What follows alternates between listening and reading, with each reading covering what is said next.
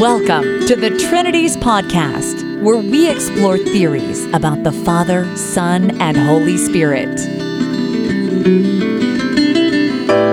Do you love God enough to think about Him?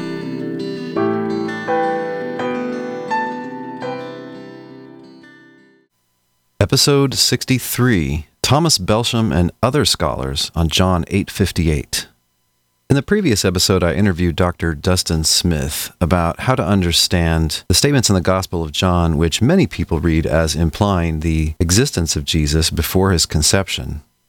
The main one that we focused on was the famous statement in John 8:58. And the question is, how are we to understand that statement? Are we to understand it as, before Abraham was, I am? Or does he really mean, before Abraham was, I am the Messiah? which is it?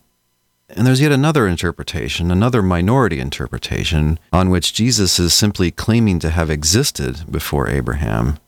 I don't take that one as seriously. I don't think it fits into the flow of the conversation very well. It would seem that a majority of present-day scholars, at least on the conservative wing of biblical interpretation, understand Jesus to be saying either that he's God himself or that he's divine, that he's teaching or at least hinting at his own deity here. I think that Dr. Smith effectively argued for the minority interpretation, which is that he's claiming that before Abraham was, he was already destined to be the Messiah. The reason I find Smith's argument compelling is because I think it really fits in with the actual context. It best makes sense of the actual conversation in John chapter 8, and it fits better with the whole Gospel of John. But I've noticed something that bothers me about a lot of Christian philosophers in particular. They don't want to actually get into arguments about the text. They want to take shortcuts. They just either go with the majority view, or if there are two opposing views, they just say, well, which one's the more prestigious scholar? And they go with whatever his view is. I think that's a foolhardy way to proceed. I think you actually have to get your head into the author's mind and carefully weigh each reading and see which one best makes sense of what is and is not said. The fact is that fashions in theology change. An interpretation can be considered obvious that was never even considered in an earlier generation, and it can be that an earlier generation thinks that another interpretation is just obvious. You can't just go by whatever the majority thinks. That's only a starting point. And you can't just judge whichever one fits better with your own preferred theology or Christology. In this episode, we're going to hear from some other scholars. All of them are or have been well-known and respected scholars. The main one supports Dr. Smith's reading and adds some extra points. The others read the passage a bit differently, but some of the things they say, I think, actually support Dr. Smith's interpretation. But before we go to those, I want to ask you for a little favor. If you listen to this podcast through iTunes, would you consider going to the Trinities Podcast in the iTunes store and leaving a review there for us? If you do that, and your review is interesting and not profanity-laden, I will read it on the podcast. Reviews help more people to discover this podcast. It makes it more likely to show up in iTunes search results. In late October, we got a couple of good reviews. Both of them are 5 stars. One is from a user in the United States whose name is Earthmoth, and they say, quote, "Great podcast, very informative, intelligent, and objective. Good selection of guests," end quote. Thank you. I appreciate it. We have many more excellent guests coming up soon. Another 5-star review is left in the Canadian iTunes store by the really interesting and intelligent Christian blogger Ben Naismith. And by the way, you should check out his blog. It's called Cognitive Resonance, and it's at bennaismith.wordpress.com. Ben is a professional pilot and a smart and independent-minded student of analytic theology. Ben says, quote, "I really appreciate this podcast for its tone and content. This is certainly the most thought-provoking theology podcast that I listen to, and I appreciate Dale's ironic tone. As I've listened, I've had my default beliefs soundly challenged and met some interesting philosophers and theologians along the way who I wouldn't have otherwise discovered. Looking forward to many more episodes in the years ahead. Thanks very much, Ben." End quote. Thank you, Ben. Really appreciate your listening and your comments on the blog. So on to our scholars. In our previous episode, Dr. Smith mentioned that Many readers see in Jesus' words, I am, a reference to God's statement to Moses in Exodus. Interestingly, this is rejected by some top scholars, including the leading 20th century commenter F.F. Bruce in his book, The Gospel of John, Introduction, Exposition, and Notes, which is a really nice kind of introductory level commentary on John.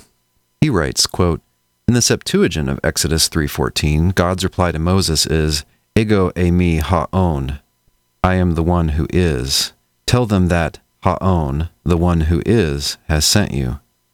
If a direct reference has been intended to Exodus 3:14 in the present passage, he means in John 8, one might have expected ha'on rather than ego eimi.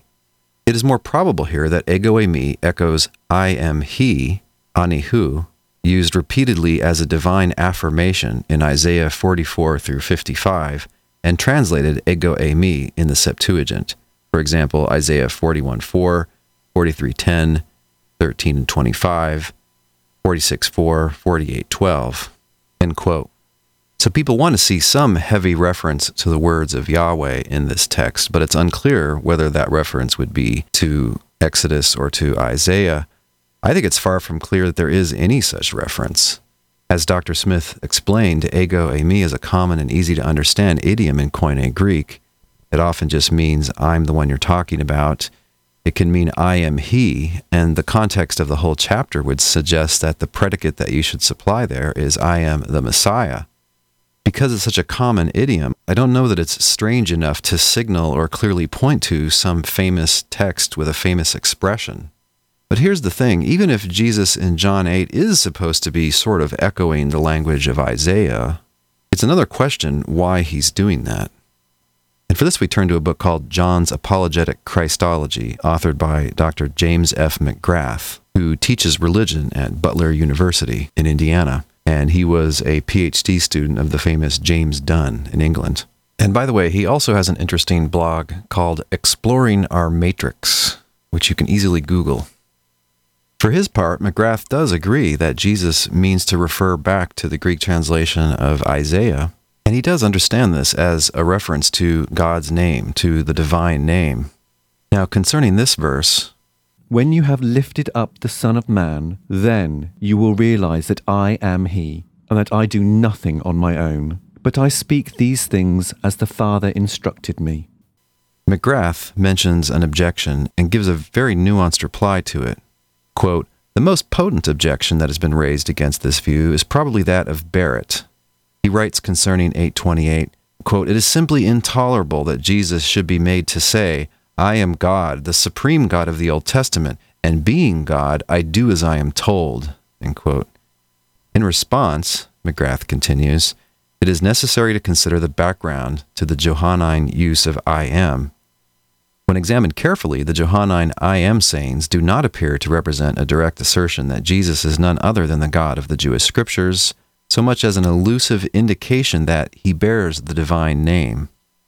Similar claims have been made for other figures in at least some Jewish circles, although nothing in the extant parallels is quite as extravagant as what we find in John.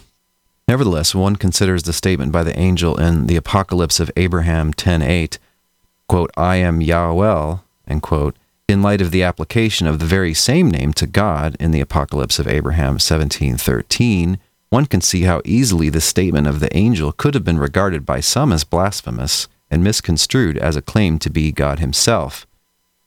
But this use of the divine name by the angel does not represent a claim to be the God of the Old Testament, but to be the special, unique agent of God. The figure who bears the name of God does so as part of his empowering and commissioning as God's principal agent, and, as we have already seen, agency bestowed an equality of authority to, coupled with a complete submission to, the sender. Thus, if I am on the lips of Jesus were synonymous with I am Yahweh to Kur, that means simply or absolutely, then Barrett's objection would be applicable. However, it appears more likely that the Johannine I am represents something rather subtler and more carefully nuanced than this. It portrays Jesus as the bearer of the divine name, the agent upon whom God has bestowed his name.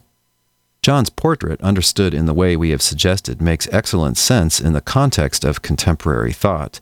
Of course, it may be that the Jews, are presented here as misunderstanding Jesus to be simply asserting, I am Yahweh, but it seems more likely that the heart of the problem for them was the claim that the human being Jesus bore the name of God and exercised the prerogatives of God. The issue, once again, is whether Jesus is God's appointed agent who bears God's name and authority, or an upstart who claims divinity for himself, or has it claimed for him by his followers, and who is thus misusing God's name and insulting God. End quote. For the rest of this episode, we'll turn to the words of an influential biblical scholar of days gone by. This is the English Unitarian Thomas Belsham, who lived from 1750 to 1829. He was an influential minister and theologian. Belsham authored a number of interesting scholarly works. One of the most interesting is called A Calm Inquiry into the Scripture Doctrine Concerning the Person of Christ. His other writings include what was basically a Unitarian study Bible edition of the New Testament. He didn't do the translation, but he led the charge on creating all the notes. He also published in 4 volumes the Epistles of Paul the Apostle, translated with an exposition and notes. That was in 1822. In short, Belsham was a real heavyweight scholar in his time, and in favor of his interpretation, he quotes somebody I regard as a super heavyweight, an all-time great scholar, and that's the great Nathaniel Lardner, who died in 1768. And so without further ado, we're going to hear from the first work of Belsham that I mentioned, A Calm Inquiry into the Scripture Doctrine Concerning the Person of Christ. Specifically from his chapter on the pre-existence of Christ, we'll hear the bulk of his discussion of John 8:58. I think he makes a lot of good points, and that it really complements and reinforces many of the points that Dr. Smith made in the previous episode. John 8:58. Jesus answered, Verily, verily, I say unto you, before Abraham was born, I am. This text is held up as a triumphant argument for the deity, or at least the pre-existence of Jesus Christ. Quote, I that am truth itself, end quote, says Dr. Gussie in his paraphrase upon the text, quote, assuredly tell you that how young soever I be, yet before Abraham was born, and before all worlds, I had a real existence, as the unchangeable I am, who ordered Moses to speak of me to your fathers under that name, end quote. Quote, something more is implied, end quote, says Dr. Sherlock, Discourse, Volume 4 on Philippians 2:6, quote, in the expression I am, than that he had long existed before his coming into the world, something peculiar as we may learn from the original use of the words, they being the very same which God made choice of to express his own eternity and power when Moses inquired after his name. Now what could tempt our Savior to use and apply this expression to himself when he knew that it had never been applied to any but God? End quote. Quote, I cannot imagine, says Dr. Doddridge in his note upon this text, quote, that if the Lord had been a mere creature, he would have ventured to express himself in a manner so nearly bordering upon blasphemy, or have permitted his beloved disciples so dangerously to disguise his meaning. End quote. After the solemn appeal of these grave and learned men to this text as a decisive proof of the deity of Christ, who would suspect that, when our Lord made the declaration upon which this important conclusion rests, there is no reason to believe that he had the slightest allusion to the text in Exodus 3:14, without which every appearance of argument vanishes away? The truth is that the translators of the Old Testament, having rendered erroneously a passage in Exodus, and the translators of the New Testament having also mistranslated a text in John, from a combination of the two, the unlearned or inadvertent reader draws a conclusion still more erroneous and pernicious than either or both the others. When Moses asks by what name he shall describe the Almighty to the Israelites, God answers him, Exodus 3:14, quote, I will be what I will be, end quote, a phrase expressive of the immutability of the divine nature and counsels, which the public version renders, quote, I am that I am, end quote. In the text in John, our Lord says to the Jews, quote, before Abraham was born, I was, end quote, for so it must be rendered in order to make sense, as expositors generally allow. But the public version renders the words, I am, which, being connected in idea with the same words in the English version in the book of Exodus, have led to the conclusion that our Lord assumed a title peculiar to the Supreme Being. He is therefore God, equal to or one with the Father. It is plain that no such inference would have been thought of had the translation of the two passages been more correct, nor can it be reasonably alleged that the words of our Lord are a citation from the Septuagint version and not from the Hebrew original, for the words in the Septuagint are ego eimi haon, I am the being. And such would probably have been the words of the evangelist had he intended to express in Greek an allusion to this text, which our Lord had delivered in his native, that is, the Syro-Chaldaic tongue. At this point, Thomas Belsham refutes two other interpretations of the text. One is that it should mean, before Abraham was born, I existed. And the other is the strange interpretation that before Abram shall become Abraham, I am he, that is the Christ. He goes on then to argue for a fourth interpretation as correct. Here again the words of Thomas Belsham. Quote, before Abraham was born, I was he, end quote. That is, the Christ. Which is to say, before that eminent patriarch was brought into being, my existence and appearance under the character of the Messiah at this period and in these circumstances was so completely arranged and so irrevocably fixed in the immutable counsels and purposes of God that in this sense I may be said even to have existed. This is the interpretation proposed by the Unitarians. It is that which Dr. Clarke calls, quote, languid and unnatural, end quote, which Dr. Harwood styles, quote, forced and futile, inane and chimerical, end quote, and at which Dr. Price, quote, wonders, end quote. It remains to be considered whether it be scriptural and true. In the first place, this interpretation well accords with the connection and context. The Lord declares, verse 56, quote, your father Abraham longed to see my day, and he did see it, end quote. The Jews, foolishly or perversely misinterpreting his language, ask, quote, hast thou seen Abraham? End quote. Our Lord never pretended that he had seen him, and not deigning to rectify this silly mistake, he goes on to establish the reasonableness of his assertion, which is to say, Abraham did foresee my appearance and the blessings of my kingdom.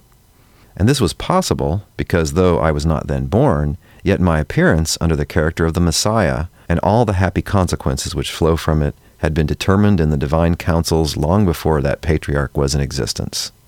Secondly, the words I am, ego eimi, must be understood to mean and should be translated I was. The connection of the words renders this construction necessary to the sense, quote, before such an event I am, end quote, is without meaning unless the event be future. And in this instance, if the event referred to be future, it has been shown that the assertion would be trivial and unworthy of our Lord's character. Third, the ellipsis must be supplied by the word he, that is, he who cometh, or the Christ, for it has been already stated that the verb eimi is seldom if ever used to express simple existence, and wherever it occurs in this elliptical form, it is commonly and very properly supplied by the pronoun autos, he. John 4:26, quote, I who speak unto thee am he, end quote. John 9:9, quote, the blind man said, I am he, end quote. John 18:5, quote, I am he, end quote, that is, whom ye seek. Luke 21:8, quote, many will come in my name, saying, ego eimi, I am he, end quote, or Christ. Compare Matthew 24:5, Mark 13:6, Matthew 14:27, Mark 6:50, John 6:20. The context in all cases easily determines the sense of the ellipsis. In the former part of this very discourse, the phrase occurs twice in a connection in which the translators of the public version, being under no bias to the contrary, have supplied the ellipsis properly. Verse 24, quote, if ye believe not that I am he, that is the Messiah, ye shall die in your sins, end quote. Verse 28, quote, when ye have lifted up the Son of Man, then shall ye know that I am he, end quote. It is the very same phrase which occurs in verse 58, which ought therefore to have been translated in the same form. Quote, before Abraham was born, I was he, end quote, that is, the prophet who was to come, the Messiah. Fourth, in the language of the sacred writers, a being or a state of things is said to exist when it is the eternal immutable purpose of God that it shall exist, at the time and in the circumstances which his infinite wisdom hath chosen and ordained. The Apostle Paul expressly teaches concerning God that, quote, "He calleth those things which are not as though they were," end quote, Romans 4:17, an observation which he applies to the promise made to Abraham, Genesis 18:5, quote, "I have made thee a father of many nations," end quote. That is, I have determined the future actual existence of this event. In the Old Testament, nothing is more common than to express prophecy in the language of history, and to state future events as present or even past. Thus, Cyrus is addressed before his birth as though he were actually existing. Isaiah 45:1, quote, "Thus saith the Lord to his anointed, even to Cyrus, whose right hand I have holden," end quote. And Babylon is represented as captured 70 years before the event. Jeremiah 51:41, quote, "How is Shishak taken, and how is the praise of the whole earth surprised? How is Babylon become an astonishment among the nations?" End quote. These events at that time had no existence but in the divine purpose. Other future events are mentioned as already past. Exodus 15:12-17, 1 Samuel 15:28, and 28 verses 17 and 18, and in Isaiah 46:10 and 11, the Supreme Being, in very sublime language, declares the absolute certainty of the accomplishment of his eternal purposes. Quote, "I have spoken it, I will also bring it to pass. I have purposed it, I will also do it. My counsel shall stand." End quote. This prolepsis, this anticipation of future events, is particularly remarkable in the prophecies which relate to the Messiah, who is frequently represented as actually existing and executing his divine commission many ages before his public appearance in ministry. Isaiah 9:6, quote, "Unto us a child is born, unto us a son is given," end quote. Chapter 42:1, "Behold my servant whom I uphold, my elect in whom my soul delighteth. I have put my spirit upon him," end quote. And in that celebrated prophecy in the 53rd chapter, the humiliation of the Messiah, his rejection and sufferings are described throughout in the language of history. Quote, "He is despised and rejected of men. He hath borne our griefs and carried our sorrows. He was wounded for our transgressions and bruised for our iniquities. He was brought as a lamb to the slaughter. He was cut off out of the land of the living." End quote. Chapter 49, 5-10. The Messiah himself is introduced as speaking and stating the promise of God to him that, quote, "He should be a light to the Gentiles and salvation to the ends of the earth," end quote. And again, chapter 41, 1-3, quote, "The Spirit of the Lord is upon me, because he hath anointed me to preach good tidings to the meek. He hath sent me to bind up the brokenhearted," end quote. A prophecy which our Lord declares to have received its accomplishment in his own person. Luke 4:21. In these instances, and in other similar prophecies, the Messiah is described as actually invested with the insignia of his office and performing its duties. To the Jews, therefore, who were familiar with the language and imagery of their own prophets, our Lord's declaration of his existence as the Messiah before the birth of Abraham would not sound so harsh and offensive as it does to modern readers, who, not being accustomed to the bold, dramatic language of prophecy, are apt to understand that of actual existence, which the Jews would easily perceive to be figurative. The prophetic representations in the Jewish scriptures amply justify the language of Christ in reference to them.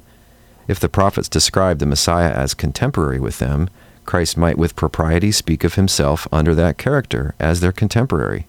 If Isaiah writes as having seen the Messiah, having heard his complaints, and having been witness to his labors, his miracles, and his sufferings, our Lord might with equal propriety represent himself under his official character as having existed in the days of Isaiah. If Abraham saw his day, he, as the Messiah, must have coexisted with the patriarch, and by parity of reason before Abraham's birth. But all allow that the prophetic representations of the Messiah's existence are figurative. They only express what existed in the divine purpose, and imply nothing more than certainty of event. Let it then be granted that, when our Lord speaks of himself as the Messiah before Abraham was born, he means the same thing, that his language only implies that he was the Messiah in the divine purpose. No reasoning, I think, can be more conclusive. The same language of anticipation occurs in the New Testament, in which persons and things and states of things are described as actually existing, which only existed in the divine mind and declared purpose, particularly those which relate to the Messiah and the dispensation of the gospel. Of this language, a very remarkable instance occurs in Luke 20:38. Our Lord argues against the Sadducees the doctrine of resurrection from the declaration of God to Moses, Exodus 3:6, quote, "I am the God of Abraham, the God of Isaac, and the God of Jacob, for he is not a God of the dead, but of the living," end quote. And to obviate the objection that the patriarchs were now in fact dead, he adds, quote, "For all live to him," end quote. That is, as it is the determined purpose of God to raise them to life, they are, in his all-comprehending view, actually alive. The gospel and its blessings are represented as peculiarly the objects of the divine purpose and decree. Matthew 25:34, quote, "Come and inherit the kingdom prepared for you from the foundation of the world," end quote. 1 Corinthians 2:7, quote, "The mystery which God ordained before the world to our glory," end quote. Ephesians 3:9, quote, "The mystery which from the beginning of the world has been hid in God," end quote. This dispensation and its blessings have been promised and foretold by the prophets. Romans 1:2, quote, "The gospel of God which he had promised before by his prophets in the Holy Scriptures," end quote. See also Acts 26:22 and 23, 1 Peter 1:10 and 11. Of this dispensation, it was the divine purpose that Jesus should be the publisher and the medium through which its blessings were to be conveyed to mankind. 1 Peter 1:20, quote, "Who verily was foreordained before the foundation of the world," end quote. Acts 2:23, Acts 4:27 and 28, John 1:44. Hence, he was the object of the Father's love. John 17:24, quote, "Thou lovest me before the foundation of the world," end quote, and, quote, "had glory with the Father before the world was," end quote, verse 5. And his violent death, constituting an essential part of the divine plan, he is represented, Revelation 13:8, as, quote, "the Lamb slain from the foundation of the world," end quote. And the happy state of things under the dispensation of the Messiah being thus predestined in the divine counsels, Abraham is represented as having actually seen them 2,000 years before the birth of Christ. John 8:56, quote, "Your father Abraham desired to see my day. He saw it and was glad," end quote. The prophet of Isaiah, quote, "saw his glory," end quote. John 12:41. Believers are, quote, "chosen before the foundation of the world and predestined to the adoption of children," end quote. Ephesians 1:4 and 5, quote, "predestined according to the purpose of him who worketh all things according to the counsel of his own will," end quote. Verse 11. And what is thus predestined is described as actually accomplished from the beginning of time. 2 Timothy 1:9, quote, "Who hath saved us according to his own purpose and grace, which was given us in Christ Jesus before the world began," end quote. Our Lord describes his apostles as already in possession of the honor which he intended for them. John 17:22, quote, "The glory which thou gavest me, I have given them," end quote. And the Apostle Paul represents virtuous believers in general as already in possession of that felicity which God in his great wisdom and mercy has ordained for them. Romans 8:29 and 30, quote, "Whom he foreknew, he also did predestinate to be conformed to the image of his Son. Whom he did predestinate, them he also called. Whom he called, them he also justified. Whom he justified, them he also glorified," end quote. "In purpose glorified" is Archbishop Newsom's translation, with whom agree Grotius, Locke, Doddridge, and others. John 5:24, our Lord declares, quote, "He that heareth my word and believeth on him that sent me hath everlasting life," end quote. See also John 6:47 and 54. From this induction, it clearly follows that persons, things, and states of things are not infrequently described in the Scriptures, both of the Old and New Testament, as actually existing, when they exist only in the divine purpose and decree. When therefore our Lord declares to the Jews, quote, "Before Abraham was born, I was he," end quote, the plain meaning is, I was marked out in the divine counsels as the Messiah.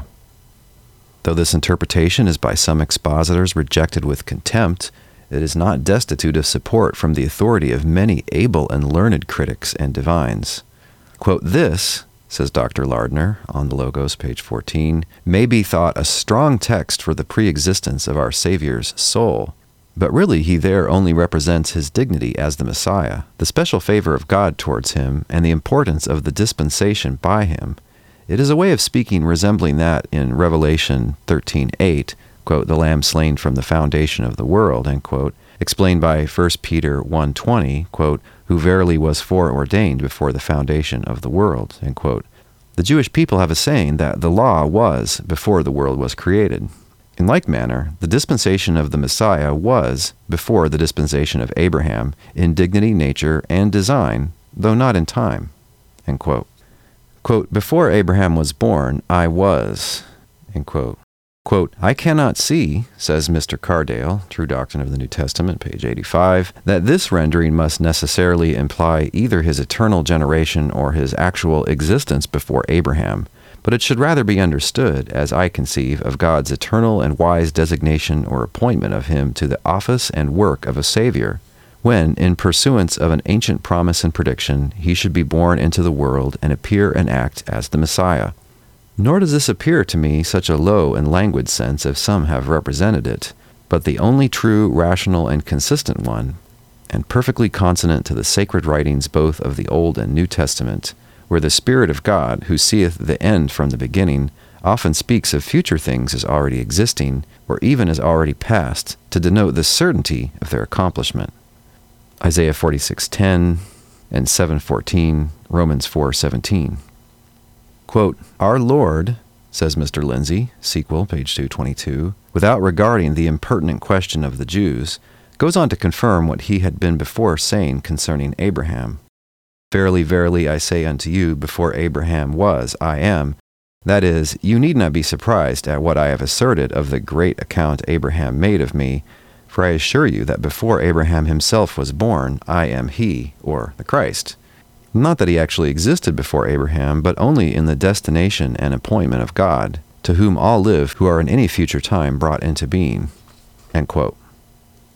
Jesus did not say, says Dr. Priestley in his notes upon the text, either that he had seen Abraham, or that Abraham had seen him, but only his day.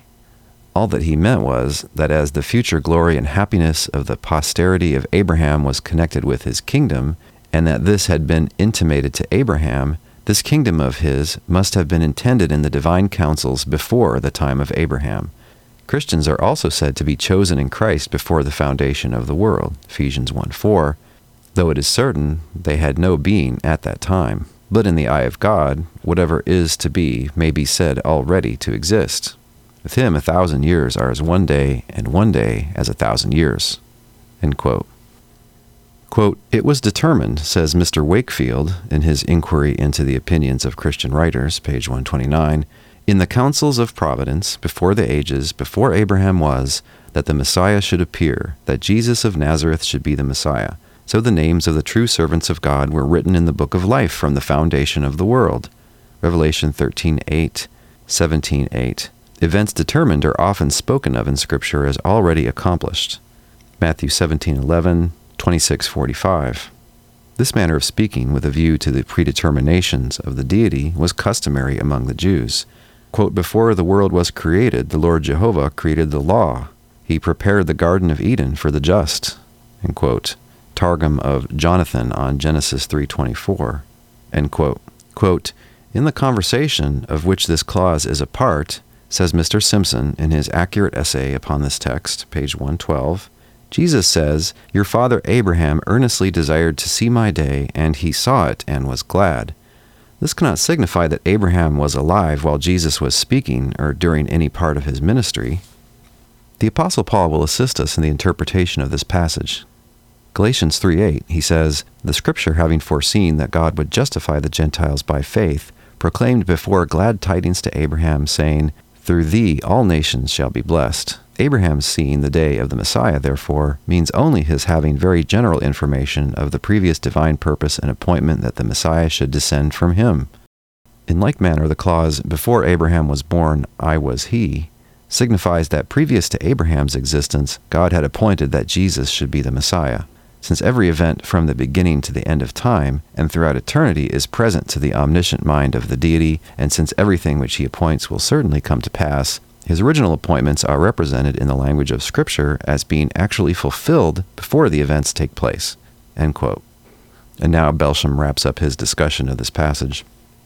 In the explanation of this important text, it was thought necessary to be thus particular because it is in a great measure decisive of the whole controversy. For if this declaration does not establish the pre-existence of Christ, no other passage can. And the impartial reader will consider whether, when our Lord had declared, quote, "Your father Abraham saw my day," end quote, meaning thereby in prophetic vision, and when immediately afterwards he assigns as a reason, quote, "Before Abraham was born, I was he," end quote, it be not most reasonable and most consistent with the connection to understand these words in the corresponding sense, not of real existence, but of existence in the divine purpose.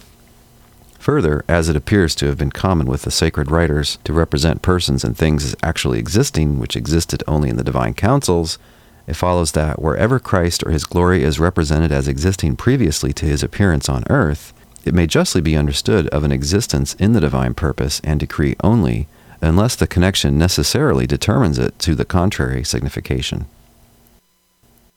And that's the end of Belsham's chapter. What do you think? Are you convinced? Are Belsham and Smith correct that Jesus is saying, before Abraham was, I was even then the Messiah? Or should we agree with one of the currently more popular interpretations, that he's claiming to be God, or that he's at least claiming to be divine in some sense? Or do you agree with Dr. McGrath that Jesus is using God's name, but sort of hinting and implying that he's been given God's name as God's main agent? Or is it just pre-existence? Give us some feedback on the blog post for this episode, or upload some audio feedback for us. Next week, in the words of Monty Python, something completely different. We'll hear leading Christian philosopher Mark C. Murphy of Georgetown University give a conference presentation on perfect being theology.